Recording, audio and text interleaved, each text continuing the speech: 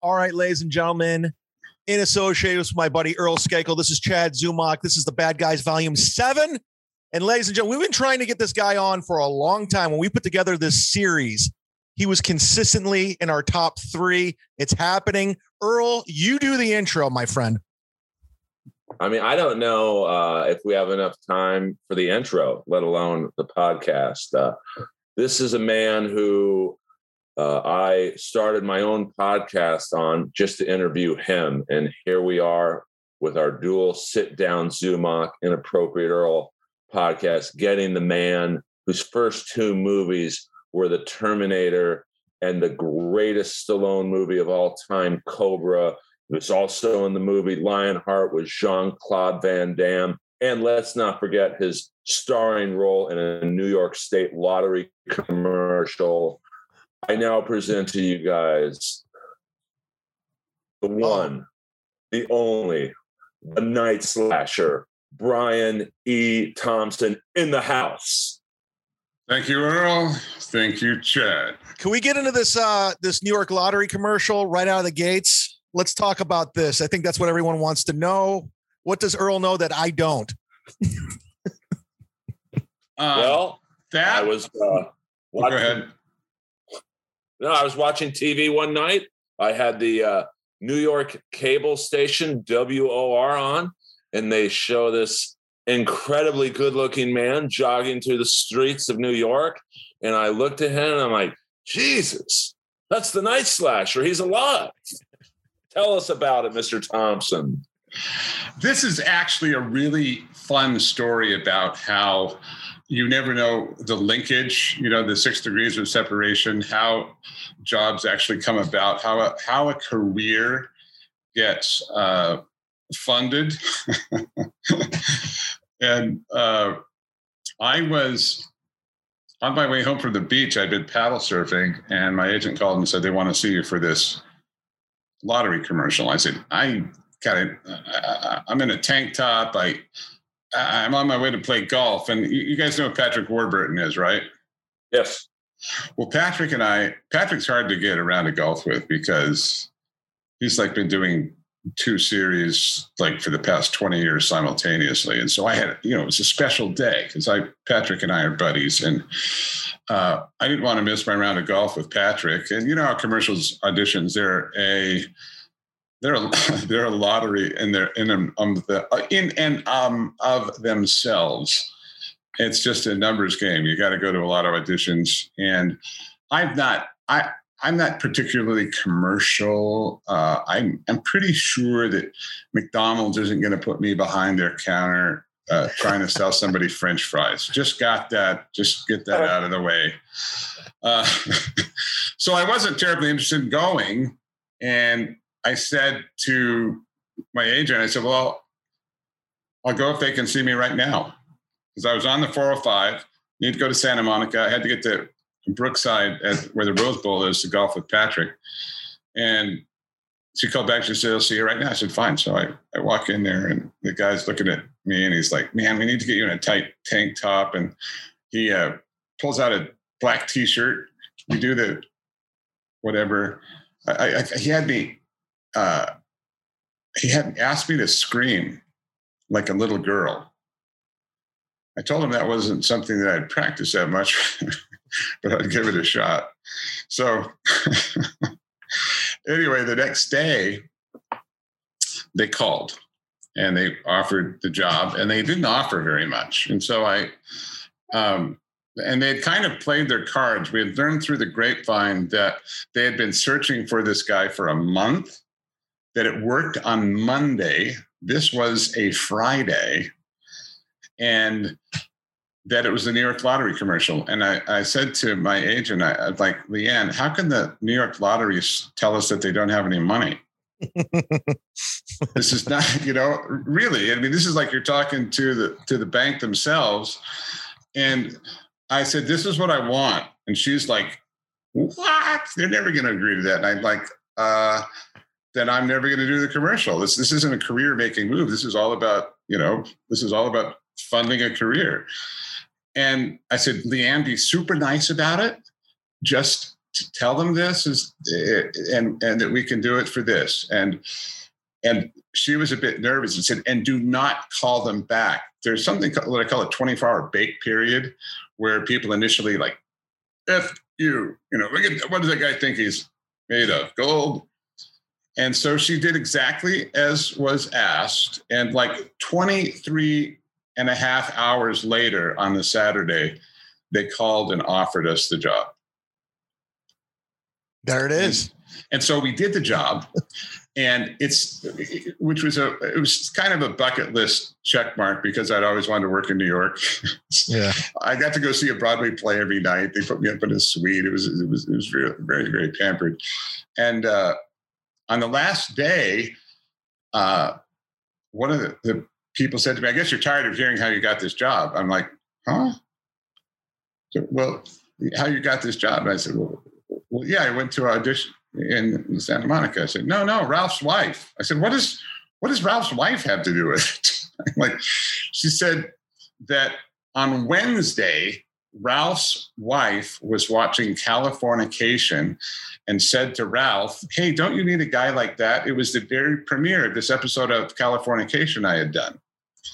And she had seen that. And so that's how they ended up calling me in to the audition. And then there's a whole other story about how I got the job in Californication, which is another 6 degrees of separation story. So it's amazing how these things link together. But that thing ran for 3 years, and every quarter it was like winning the lottery.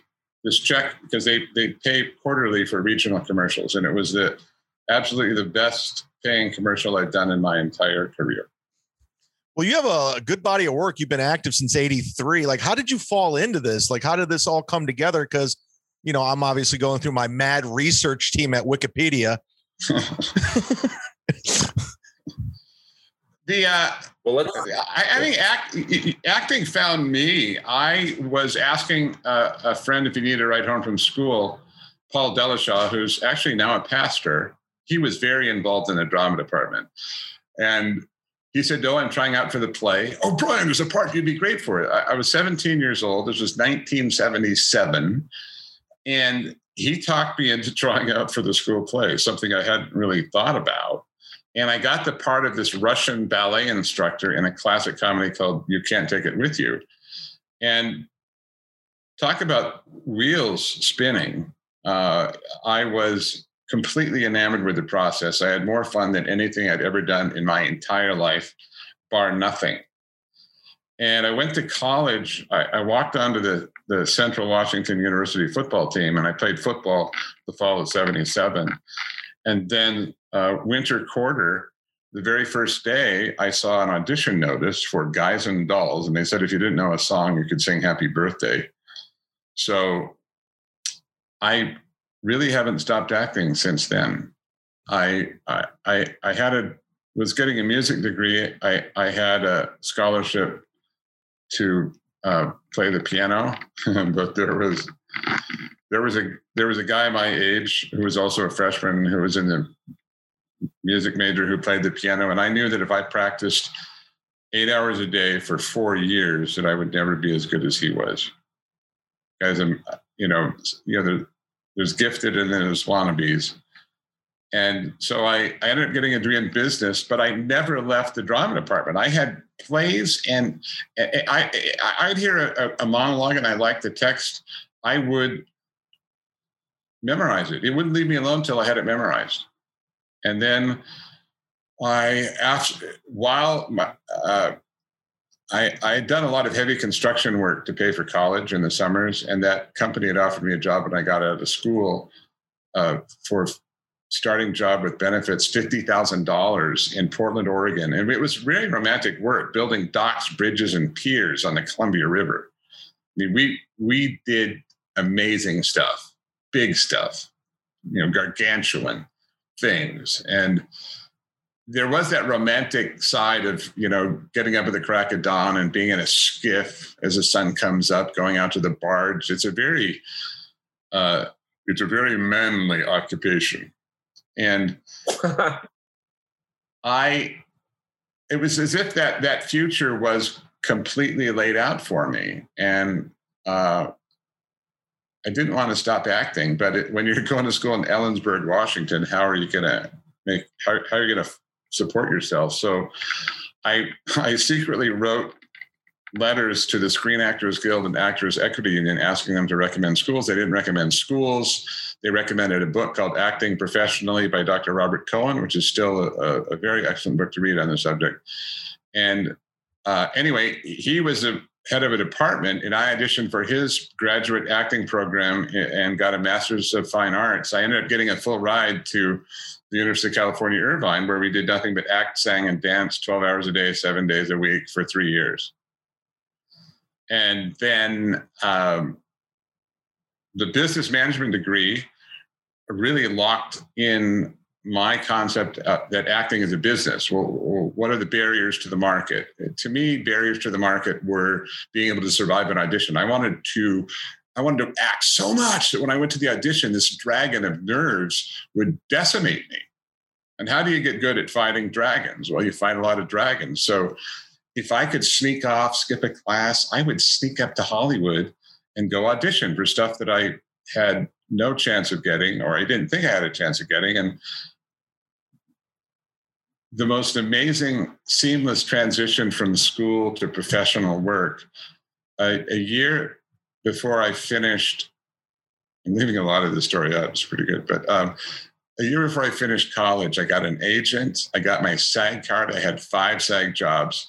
And by the time I graduated, almost to the penny, I had made $50,000 my last year in college, which was the same amount of money you were going to get from the other job. Yeah.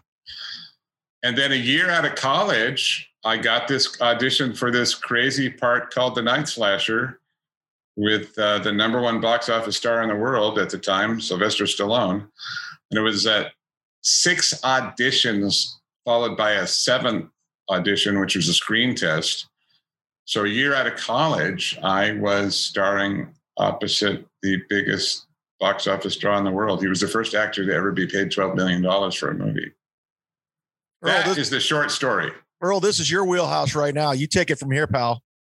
Well, Cobra is like my favorite action movie of all time. And I remember when I saw it, it was 1986. It was a double feature of Raw Deal, a Schwarzenegger underrated gem, and then Cobra. And I just fell in love with you as the bad guy, not knowing the backstory of the movie, that it was the original screenplay for Beverly Hills Cop, and that Stallone was like, well, I'm not very funny, so let's make it more violent.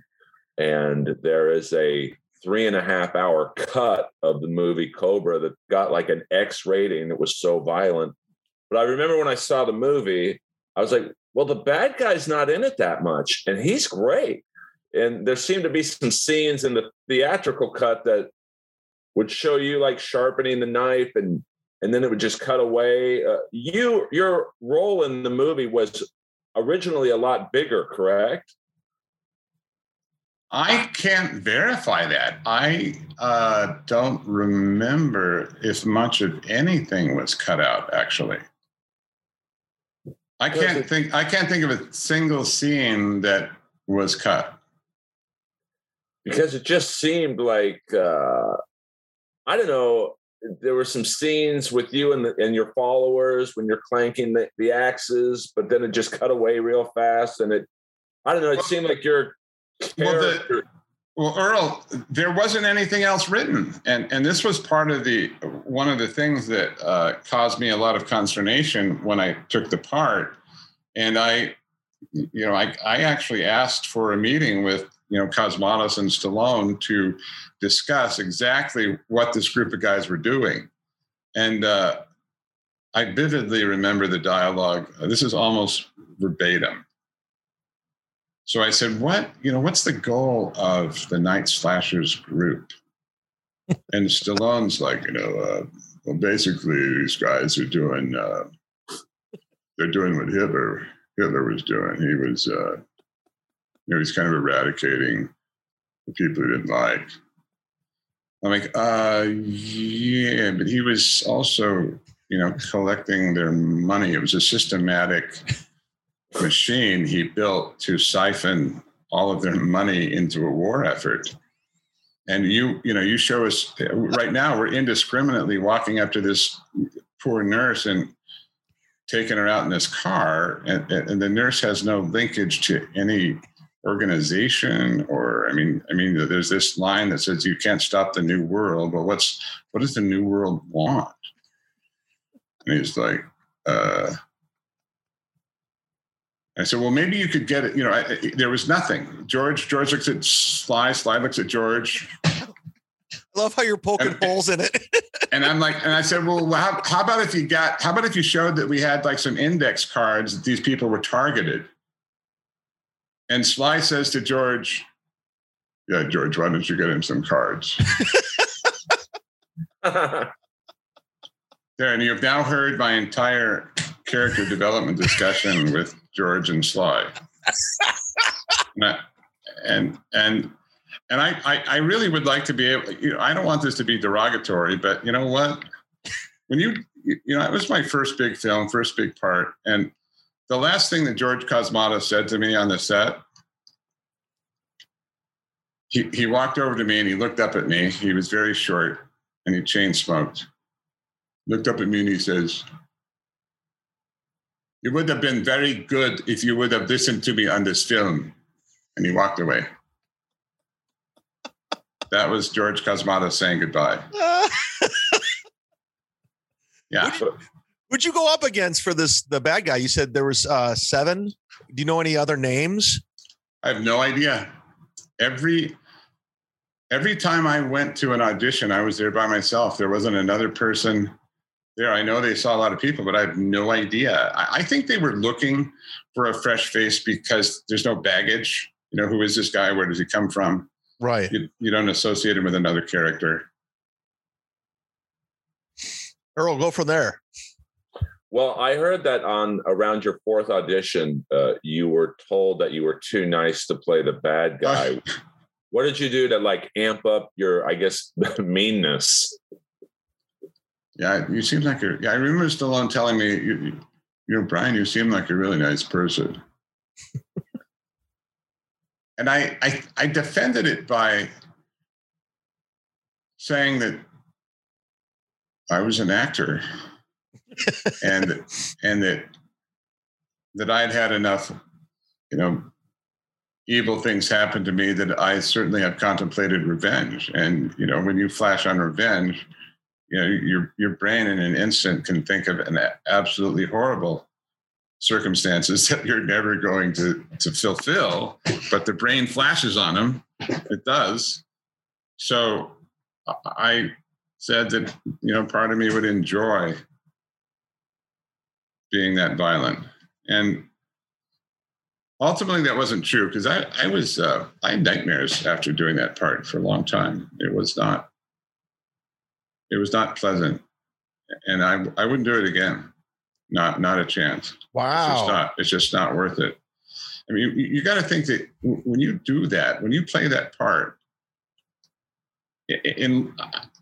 unless you can, I just don't, it's not possible for me to compartmentalize that much, but you're doing everything that actual psychopath does, except have the original kernel of thought that actually makes you do the action.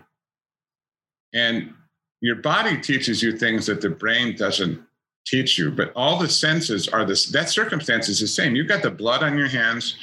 This poor, beautiful nurse is looking at you like you're the devil incarnate. I mean, she's looking you right in the eyes like you are the most evil, scary thing that she's ever seen. And then, after you're done at the end of the day, you're at home and you got Dawn dish soap and you're trying to get the blood off your hands because it's got dye in it. And you're in the shower, and it's washing down the drain and it's bloody and these things hit you that you saw that day. And I love our servicemen, and this should not come off as any sort of, "Oh, Brian, you should be tougher." But it is a bit, you do get a bit of post-traumatic stress from it, because you've been involved in something horribly violent, something that you've never wanted to see in your life. And it's in your face, it's in your skin, it's in your hair. And you smell that girl, you smell the fear, and you don't just, walk away from that unscarred. I don't know how anybody can. Well, for what it's worth, Earl and I were comics and just hanging out at the Comedy Store or wherever, we would just recite that movie. So it was such an iconic film, and we've had great bad guys. We've had Vernon Reid on, Kim Coates on the show, but you were fantastic in that. For what it's worth, I know it probably brought you some PTSD, but you pulled it off great. Like, we were like, this guy's the most scariest guy of all time. Well, in the absence of any input from the producers, the writers, and the director, I wrote out my own. The character's name was Abaddon at the time, and I wrote out a thing that I called Abaddon's Credo about what he was doing and what he wanted the New World to be. I had a whole, basically it was the Night Slasher's mission statement. I'd like to get my hands on that. Yeah. I believe that it is, I wouldn't have thrown it away. I believe it's in the attic. I believe it's in the attic somewhere. Abaddon. And I'm pretty sure it's called Abaddon's Credo. But it's I saw the movie once, in 1986, and I didn't go see it again because it's too scary for me. Wow. So you were the opposite of me and Earl. Yeah, I've seen it about 400 times. Show Mr. Thompson your thing that you showed me before the show. Do have my friend did get me a autograph picture of you. Wow. Only the strong survive. And that's one of my. I think that's the most positive line that he spoke. When I was trying to find things to write on those pictures, it's like, oh, that's not bad. That line will work. Rather than "We Kill the Weak," I don't want to autograph "We Kill the Weak." Well, I'll pay for that autograph. Well, you come from the theater background. You were playing piano, but I think I talked to Martin Kove once, just randomly, and he calls those roles heavies. You seem to have a lot of heavy roles, like you played the heavy, the bad guy. Oh, that's a lot of people haven't heard that term, and in one of those, when I was in college, standing in line on the street, waiting to audition at one of these auditions that I was just going to slay the dragon. This guy standing behind me looks at me and goes, man, you would make a really good heavy. And I'm like, what's a heavy? The muscle, the guy the enforcer, the guy that, lowers the boom. And I was like, gosh, that's not very nice. I kind of felt like he was calling me ugly. And then I thought about, I am larger than average, and I do have an angular face, and if being intimidating is marketable, and if you could be the most intimidating, you're going to get a job in Hollywood. And so that wasn't anything that was, nobody ever mentioned the word heavy at theater school. Oh yeah, we got heavy. I don't know that they call those characters heavies on Broadway, but it certainly is a film and television term. And it's certainly an engine that is very marketable. And if I was teaching an acting school, I would take the guys that had some intimidation capabilities, and I'd hone them. I want to make you the scariest MF on the planet. You hear that, Earl? Go out there and get a job. But I think that's because every cop show every week needs a guy to get his comeuppance, to be doing something intimidating, horrible, and to meet his violent end. And we all have certain types of energies that we give off, and a lot of people are naturally afraid of me. I have had some of the most inexplicable bad reactions from people that make no sense whatsoever. Doesn't happen very often, doesn't happen every year, but there's some people that just have completely taken me the wrong way. That sounds like Earl at the Comedy Store. Everyone takes him the wrong way. They weren't laughing. Well, that's when I start doing my lines from Cobra to get the crowd back. Because, I thought you had what you can't get from an acting class or an acting school. It's just your facial expressions in Cobra. It scared the shit out of me. Like, even when you're in the elevator with the nurse and she's like, the service elevator only, please. Remember. And you just shot her a look. You didn't say anything. You didn't touch the knife. And like, that's stuff you just can't teach. Or can you? Can you? Well, yeah, I think so. When you've got an active inner life, you know, when we're speaking our words, we're choosing from this deep sea of a million images that we're just plucking at random. And one of the things that they teach you in acting school is to reconstruct that person's images and worlds. What images is he pulling his dialogue from? And that can be constructed. You know, is he being deceptive? Is he trying to be nice? Is he thinking about the time when something violent happened to him? Is he looking forward to something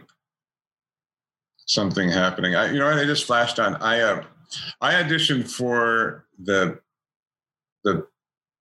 psychopath in the first season of True Detective. Oh. And I did not get the job, but I had several callbacks.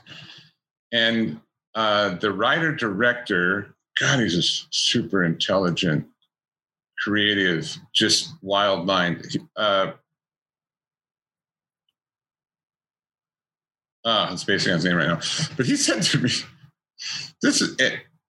And I remember this. He said, Brian, I want you to do it again. And I want you to think that you just killed so-and-so, this character.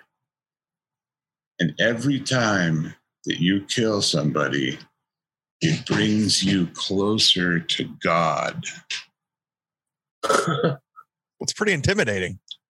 Like, I got to tell you right now, I don't know what to do with that direction. But it was wildly creative. I don't know exactly how that's going to manifest itself, but he gave me that direction.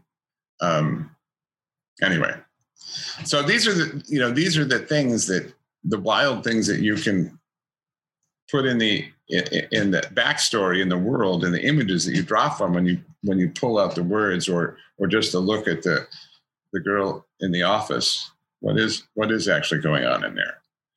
And then one more thing, I'm going to get medical on you guys. I don't know. This might be a new one. Oh, we have a really dumb audience, so they need to get smarter, educate them. Okay. Google the word lipodystrophy. Do it right now. Lipodystrophy. And most likely, I'm the only person that you're ever going to meet in your lifetime that has it. Lipodystrophy. LYPO. Dystrophy. Okay. And you can have partial lipodystrophy and you can have full lipodystrophy. Full lipodystrophy is really dangerous. That means your body doesn't assimilate any fat.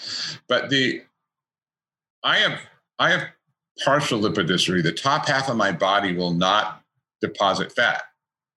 It won't do it. And the last place that your body loses fat, as told to me by dermatologists, several of them, I was like a star at a dermatological convention when I was a teenager, is your face. This literally is just skin on bones. And if you look at Auschwitz victims, they still have cheeks. And every now and then I get to take a compliment for my starring role in Platoon. That should cause they're like, oh, because people think that they think, oh, maybe that's Willem Dafoe. So I was at a party with Willem one night and I told him about lipodystrophy. And I said, the last, I told him the same thing I told you guys.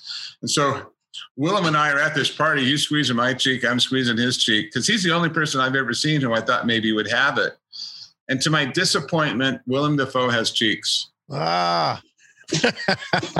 Yeah, I've never met another person that has it. Well, let me ask you. So when you look here, let's do a close up here. Look, Brian's going to smile. Look at that. I mean, it just goes, that is more lines and stuff going on. I had to, a lot of the early directors asked me to, to tone it down, to be, like you're simple. acting? Well, just that the face was too active. And then, I wear contact lenses. So I had to stop blinking because when you wear contact lenses, you want to blink every 3 seconds. Well, let me ask you this real quick, because I can't let this go unnoticed. Earl's known for having his shirt off 24/7. Is this a pure coincidence that you have your shirt off? Oh, Earl has his shirt off. I'll do it out of respect. Well, you know what? It's hot here in LA today. And I ran in from outside because I was late, because I was actually doing a landscaping job so that I can impress my beautiful girlfriend when she gets home. I completely covered this walkway with what's called infield mix. It's like red brick. They used to make tracks out of it until all the running tracks became rubber. So there's this new beautiful 40-foot long walkway covered with this nice layer of what they call infield mix. And it was hot and sweaty, and I'm like, I'm just going to get hotter if I put a shirt on. No, but I'm so dirty right now. That's why I didn't want to make another shirt dirty. I'm not even joking. Earl has his shirt off 24/7. It's not even a joke. It was just a weird coincidence. I was like, is he paying tribute to Earl? And maybe. And as a kid, I didn't want to wear shirts. So Chad, come on, join us. No, you guys. Yeah, Chad. Let's party pooper. Come on, Earl, get him to do it. I know I got my Equinox hat on, but I haven't been to the gym in a while. So come on, it's okay. Man. Listen, from the neck up. Listen, we're not. Come on, Chad. Chad, you're turning red. Come on, Chad. Come on, right, Chad. This is an iconic moment. We're gonna have to run with this one. That's right. This is the totally irreverent Earl and Chad show. I don't want anybody on a Reddit board to get mad at me. So okay. Now then, on the count of 3, everybody do a muscle man pose. 1, 2, 3. Come on, Chad. Chad, come on. Join us, Earl. I'm doing it, brother. Oh, you're doing this one. Okay. Oh yeah. Everybody do this one. Like so, all our arms are at right angle at the same time. Higher, Chad. Fist closer to your head, Chad. Closer to your head. Yeah. There we go. Yeah. Okay. There. Come on, Chad. Do it, pig. Just for the record, Earl has a fiance, just in case, I just want to put this out there. I'm just putting it all right, here we go. And Earl, I recommend having a fiance for the rest of your life. Oh, she's great. And, Mr. Thompson, I've done comedy for 20 plus years. And I know a lot of famous people, agents, managers, and they've all said, Earl, we love you so much. How can we help you make it to the next level? So you would think I would ask people to get me on The Tonight Show or Conan. I've literally asked all of them to get me that 3.5-hour cut of Cobra. I want it. Do you think it really exists, or is it? Oh, do we freeze it? Yeah. Whoa. I never thought I'd see the Night Slasher's kitchen. This is wild. I built this kitchen 23 years ago. I've built 9 kitchens in my life. I've built 9 kitchens in my lifetime. What part of California are you in, Brian? I'm in La Cañada. Ooh. Oh, yes. My sister got kicked out of the high school there in Flint Ridge. Oh, wow. Old Milwaukee. This guy's a man's man. NA. I don't drink anymore, guys, but I do like the taste of NA beer. It's hot here. Why won't you join me? Like my friend who said, I don't do cocaine anymore. I just like the smell of it. Jesus. That's a Carlin bit. I know. I just like. Well, let me ask you if we could just circle back one more time to Cobra. Okay. The end scene. I was watching it the other night, and it seemed like you and Stallone weren't in the same room until he knifed you. Is it true you had to do most of that scene to someone off screen, like Stallone wasn't there? 100% true. We shot Stallone's part of it. I was there for all of it, and then we get ready to turn around and do my side, and then quiet on the set, and I'm like, "Hey, where's Sly?" He's in his trailer. I said, "Yeah, but we're gonna do this." He's like, "No, he's not gonna be. You're gonna be doing it with a script girl." Literally, like a PA, like she was like 20, maybe 20 years old, cute as a button, sweet little girl in a coat holding a notebook. And I was like, "Why can't he be here?" And they said, "Game's on." That was nice. So all of that, you want to was to the sweet script girl. and it's like, I've learned since that's like one of the biggest disses that you can do as an actor to another actor is to not be there for their on camera, to not do your off camera. That's like, that's an FU. And it's in my lifetime, I think that's the only time an actor hasn't been off screen for me. I can't think of another person. I mean, I've worked with people that had horrible reputations, Jean-Claude, Oliver Reed, guys that definitely had behavioral issues. They were off camera. They did their off camera. But is it something like with Stallone, where obviously at that time he's beyond gigantic? I think he was just coming off Rambo 2, Over the Top. Rocky 4 was in the theaters. Rocky 4 was in the theaters at that time, and it was breaking box office records. They said to me the game was on, so I don't know. Who knows? I just think that it's just the climactic scene of the movie, and that you might want to be there, make sure it's going okay. Well, yeah, I mean, because in the final, I think your final line is something to the effect of, "You'll have to bring me in if you can. The court is civilized." And then Stallone pops up out of nowhere and goes, "But I'm not. This is where the law stops." Was that like literally the only part of your scene that he came into? Like where he was in the room?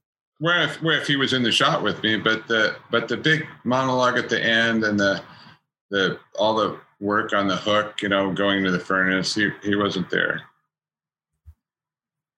Yeah, it was boy, that's a lot of air went out of my balloon that night. Yeah. Well, let me ask you this. You were killed by two of the biggest movie stars of the 80s. You were murdered by both of them, Arnold Schwarzenegger and Stallone. I mean, that's kind of cool to tell your kids if you have them or somebody. It's cool to tell anyone. You got your heart ripped out or you're punched through. And yeah, I think I can. I've seen some other actors' reels. I don't remember who they were. All the people that they've been killed by, but yeah, I've been eviscerated by Stallone, Schwarzenegger, Van Damme, Steve Martin. Golly, who else has knocked me off? Oh, did you get killed in Three Amigos? Yeah, Steve Martin shot me. That's pretty cool. And Dina Meyer axed me in the balls with an axe in Dragonheart.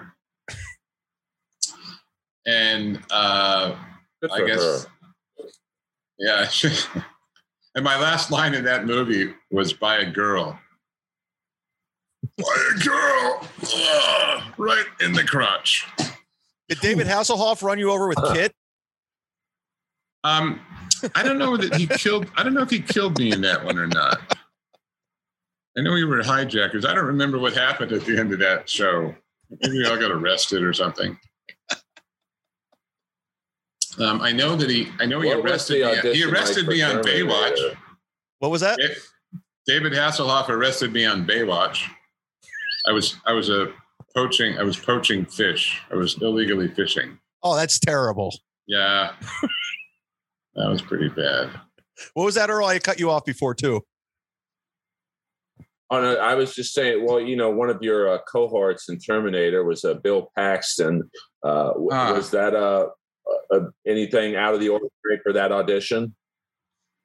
It was one audition. And I love the memory of that audition because nobody knew who Gale Ann Hurd or Jim Cameron were. They were both 29 years old. That's crazy.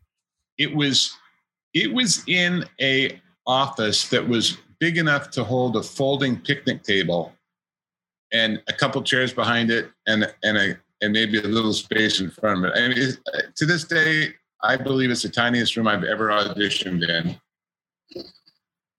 And I auditioned, and Jim Cameron said, "I believe that." They asked me a few questions about what I was doing. We talked about school a bit, and I left, and then I got offered the job. And then I don't think anybody on the set understood what was in Jim's mind, what this movie was going to be, and myself included.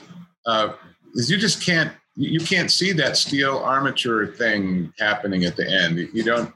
I mean, who knew that they were going to pull out? That was a revolutionary visual effects. And I remember somebody saying that the movie came out, and somebody says, "Hey, the movie's pretty good." And a bunch of us went to Mann's Chinese Theater to watch it. And gosh, about 15 minutes into it, the thrill of how good the movie was one of my greatest movie experiences ever. That I'm in a really good movie. My God, this isn't just good. It's really good. That's awesome. Well, it had such a charm to it. Like, you could tell the budget wasn't gigantic. Most of the movie was filmed at night. And, the kind of similar years later to RoboCop, didn't have a big budget, and it just became this phenomenon. You were the first person killed in the movie. I think that's pretty sweet. The first Termination.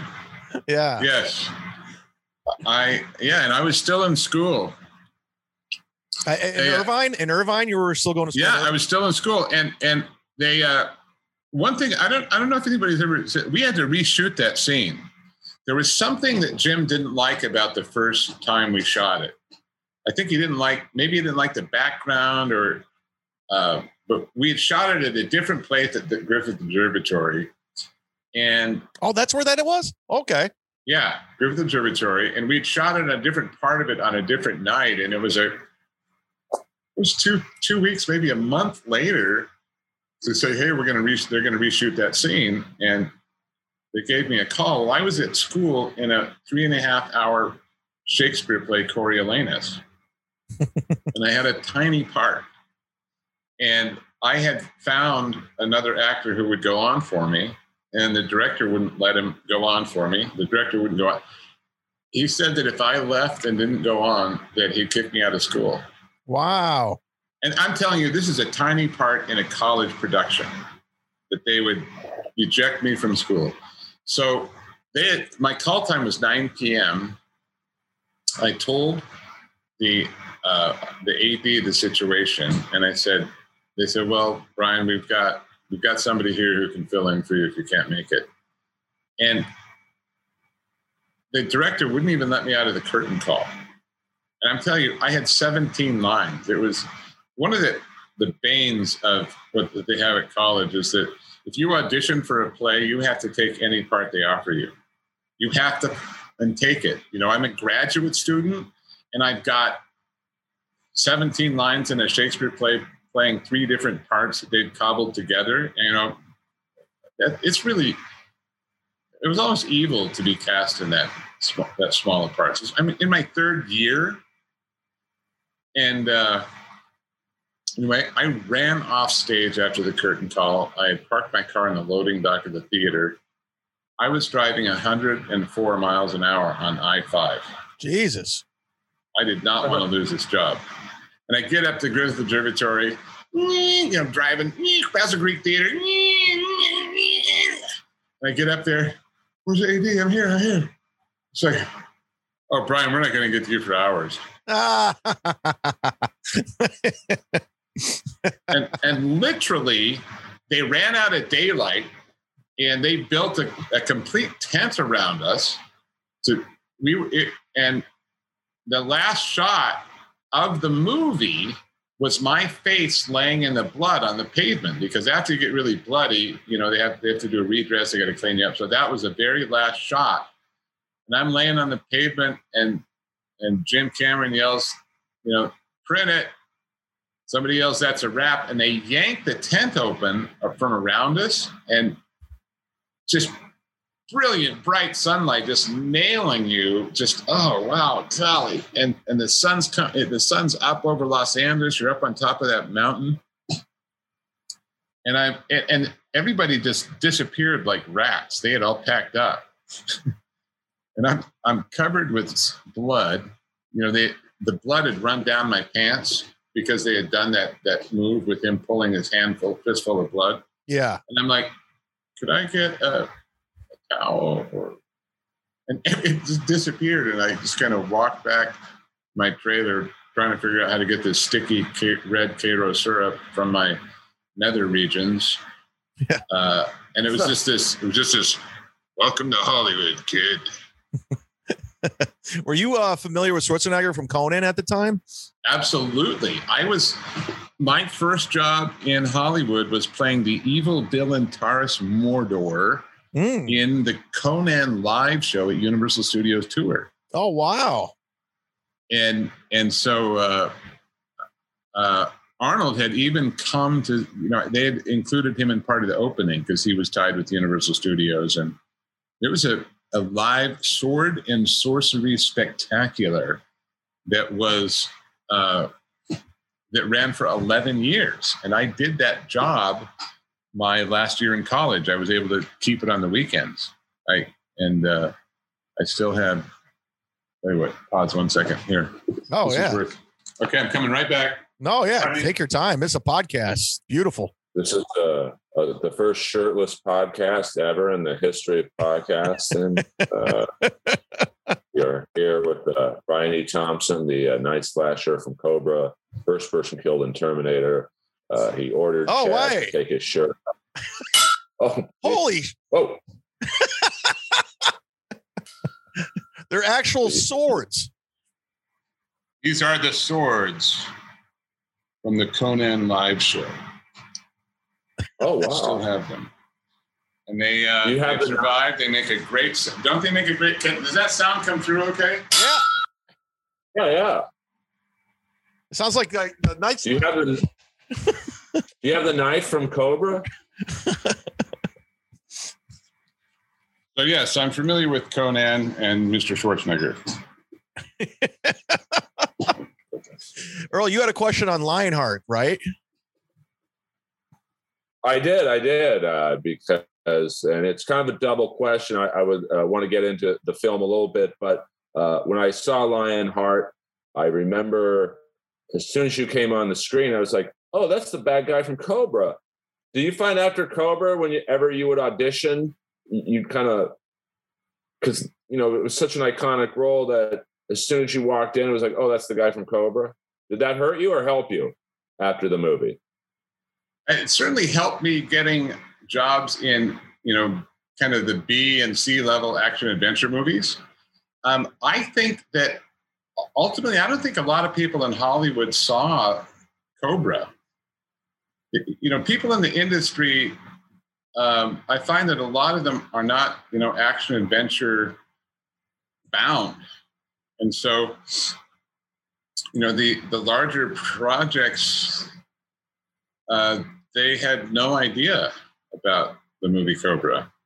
But I would say that the movie buffs, the people that are, really watch a lot of movies, have seen it.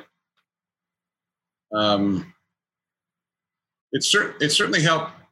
Like I got a 3-picture deal with Transworld Entertainment after Cobra came out, and it certainly promoted action adventure filmmaking. But I remember I replaced Chuck Connors on that series Werewolf, and the producers had. I remember that they hadn't seen the movie at all. All they knew of was that I was in a movie with Stallone. And then with Lionheart, I get the same feeling when I watch that as I did Cobra. It's like, God, I wish he was in it more. Any interesting?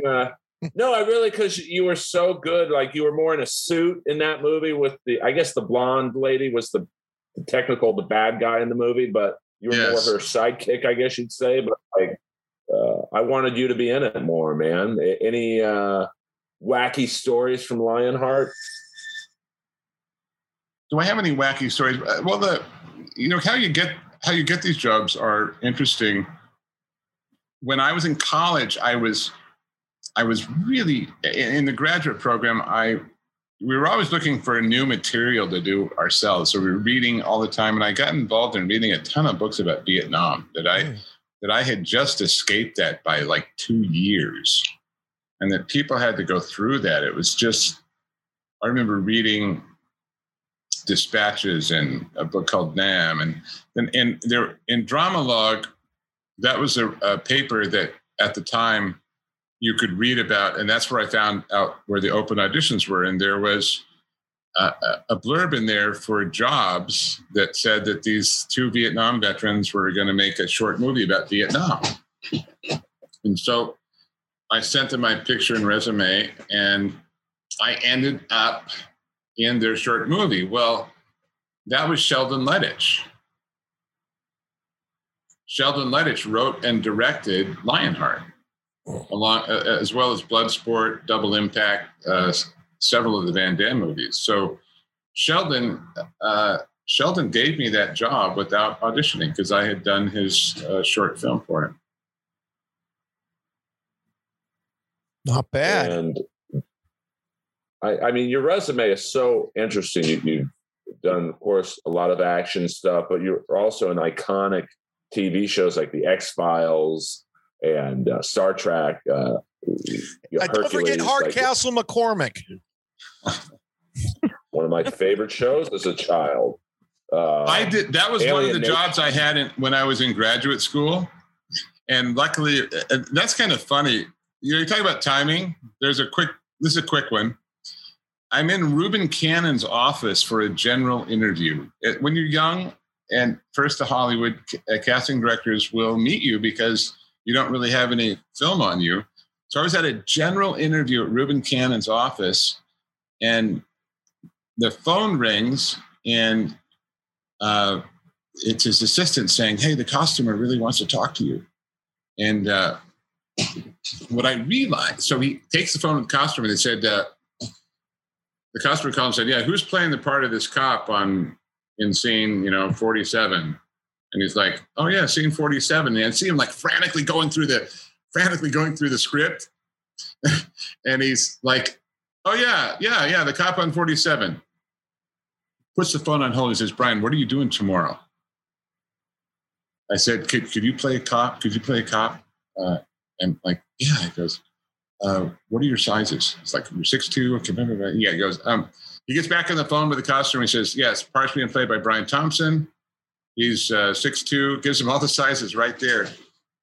What happens in these really small parts, all I did was arrest Brian Keith. I opened the door and I said, "Freeze." That was the whole part. And when the casting director, you had to break all the parts down manually by hand back then. It would be super easy if all there was this much of the script to miss a character, and Reuben had missed it. And I was in his office when the call came from the costumer looking for the part, and I got to cover Reuben Cannon's butt because they never knew that he forgot to cast it. It's funny how Hollywood works. You get all the weird roles. We're almost about to wrap this thing up. Earl, what some parting questions? This is your idol. I don't want you to walk away like feeling like you lost something. So what do you got? Well, first of all, I've lost nothing but gained respect for Mr. Thompson. And I just, from the bottom of my heart, want to say thank you. But I always like to ask a actor of your longevity in your career, where you've been in hundreds of things, was there one role that you auditioned for, like the role that got away? Because I'm sure you, especially in the 80s after Cobra, were like the go-to, hey, we got to call Brian Thompson for the bad guy. And was there anything you missed out on that you look back and say, hey, man, I wish I would have got it? No, the part that really like lit me up and spun my imagination, I got the part of the Zen Buddhist sheriff of Key West, Florida, in a TV show called Key West. I just was so in love with that character. He totally believed that he didn't have that there were no adversaries on earth, and that people just needed recentering. So I got to have this wonderfully peaceful headspace and living in Key West, Florida. That there's no ache for me for the part that I missed. And kind of the same thing like with my love life. There's no girl that got away. I'm totally in love with the girl that's been in my life for the past 22 years. So no, there isn't one that got away. My goal in the MFA program at Irvine was to make a living as an actor. And what happened is beyond the goals that I set for myself in college. It's been absolutely wonderful, and that it got sustained, that it achieved a level of financial security is such a dream come true. I don't want for anything more. I take that back. I've got to audition for maybe 4 A-list movies in my entire career. Like I talked to acting classes and I asked them, how many movies do you think I've auditioned for that were nominated for an Oscar? And the answer is 0, because you can't get the audition. And I just got to audition for, the Coen brothers. Joel Coen did Macbeth with Fran McDormand. And so I got a part in Macbeth with Fran McDormand and Denzel Washington.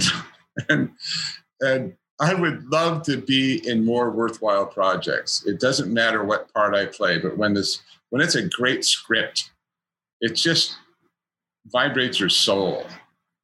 And to have worked with those guys on that level, I would like there to be more opportunities like that. I just like to give me the audition, but you can't get the audition. People don't understand that. They don't have auditions. Yeah. At the end of we always have everyone plug their stuff, and I'm looking at your social media now. Is your middle name Earl? Because this is Brian Earl Thompson. My middle name is Earl. Holy balls. Dude, and I wanted, I debated, what should I be, Brian Thompson, or should I be Brian Earl? Or should I be Brian Earl Thompson? I had an agent at the time that said, let's just go with Brian Thompson, because there's almost everybody I met knows another Brian Thompson. I know another Brian Thompson. So I said, you're going to be Brian Thompson, the actor, and that's an easy name for people to remember. So, okay. But I also would have liked Brian Earl. Well, I mean, I'll be honest with you. I'd take it to another level and just go Earl Thompson, but that's Earl Thompson. Well, that's my brother's name. I mean, it seems like it's some kind of weird karma that we're talking right now. But I would also like to plug for you. Many people know how cheap Earl Skakel is. I recently made. And you're a big cheapskate. You're a big cheapskate. Even though you're a Skakel, a legendary Skakel connected to the Kennedy family, you're cheap. I could stretch a penny into a dollar, but I spent $109 recently on the greatest investment a man can, and that's a cameo by Brian E. Thompson. And let me just say, you delivered, brother. Hey, thank you. I love doing those cameos, and I'll put a plug in for that, because every penny that people throw my way from those cameos goes to my 4 favorite charities: St. Jude's, Operation of Hope, Operation Next, and Best Buddies. And Milwaukee's Best. And well, that just keeps me in a kind of a low-cal fun drink. I'm messing around.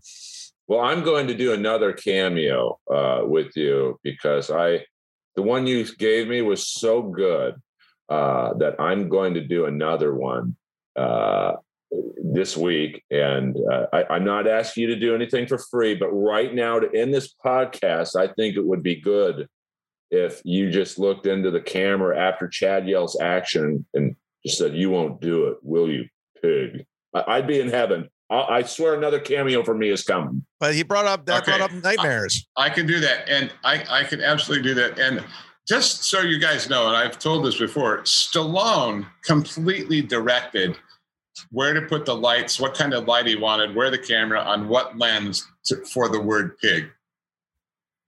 And told me how to hold the water in my mouth. He said, we're gonna be backlit. That thing's gonna spray. It's gonna be. He knew. He has a wonderful cinematographic mind for what's going to be successful. Because that moment of saying that word is what most people remember from the character. And it was because of the way Stallone set it up and shot it. Well, looking back and thinking of that scene now, it was the lighting behind you, kind of that reddish, yellowish hue, and the sweat. I'm assuming someone was with the water, or maybe there was flames. Were you really sweating? No, that was a pickup shot that we did, 3 or 4 months after shooting, to just shoot that word. We did a couple other pickup things, but we were on a sound stage that I don't even think we had shot at during the movie, on a completely black background. And that Stallone wanted to shoot that word just like that. It's a pickup shot months after shooting. Credit where credit's due. Yeah. What are we doing? Putting water in the mouth. There's a light over there. I didn't know it looked so. It might end up being the most best shot single word of my entire career. There it is. Well, it's just very easily could be. I can't remember any other director who's setting up a shot for me just to say one word. Well, yeah. Stallone is a genius. He doesn't get the credit for, because I think some of his roles, like Rocky and Rambo, are, I guess you'd say, simple-ish characters, like not dumb, but like clearly the guy's made $1 billion. He's pretty smart. I am a fan of the Rocky movies. I am a huge fan. Those movies are so well made and so well constructed. There's a plot sense that he has of, about characters and how they interact. That is, it's a sense that, he's a bit gifted in that area, without a doubt. All right. Well, I could talk to you for all day. Before we do your end line from Cobra, I just want to say thank you for taking the time to do this with us. And Earl, what Chad, do you want to yell out? What are your plugs? Your TV show on HBO Max, Jellies? What else you got? I'm on the cartoon The Jellies on HBO Max, and I'm dying up here on Showtime. Roast battle on some show, some network with the word comedy in it. But this isn't about me. This is about the great Night Slasher. So we're in the warehouse. Stallone's looking for you. Earl, who directed Cobra? Who directed? I want to play that guy. Who directed it? Well, I want to say my friend John Hertzfeld had something to do with the producing of that film. He was Cho. He didn't have a line in the movie, but a little nepotism going on. But welcome to the business. All right, Chad, you're the director. Here we are in the warehouse. Stallone's looking for you, and go. Action.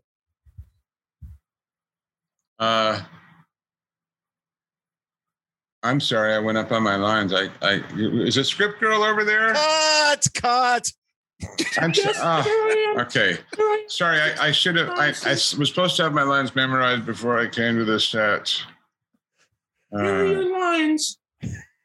You won't do it. All right, speed. Action. You won't do it, will you, pig? Cut. The court. I'm supposed to say the court is civilized. Oh yeah. Say that one more time, and then I'll come in with the Stallone line. Chad, you're a real amateur. Yeah, he's supposed to. Yeah. Sorry, I didn't read the script. So I'll do the Stallone part. Nice. This is here, and I'm going to start it with an acting lesson, okay? And this is the acting lesson. I got this from Stallone. It's like Brian.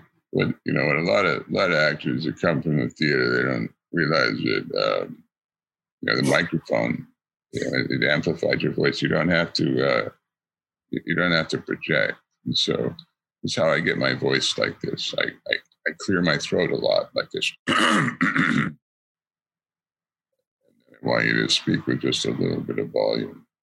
Okay, that's how I want you to do this line. So, all right. And action. Action. You can't stop the new world. Can you, pig? The court is civilized, isn't it? Pig. But I'm not. This is where the law stops, and I start. Sucker. Sucker. Brian E. Thompson. Oh, cut. Stage fight. Hit, punch. Yeah. Boom, boom, boom. Hold on. I do it.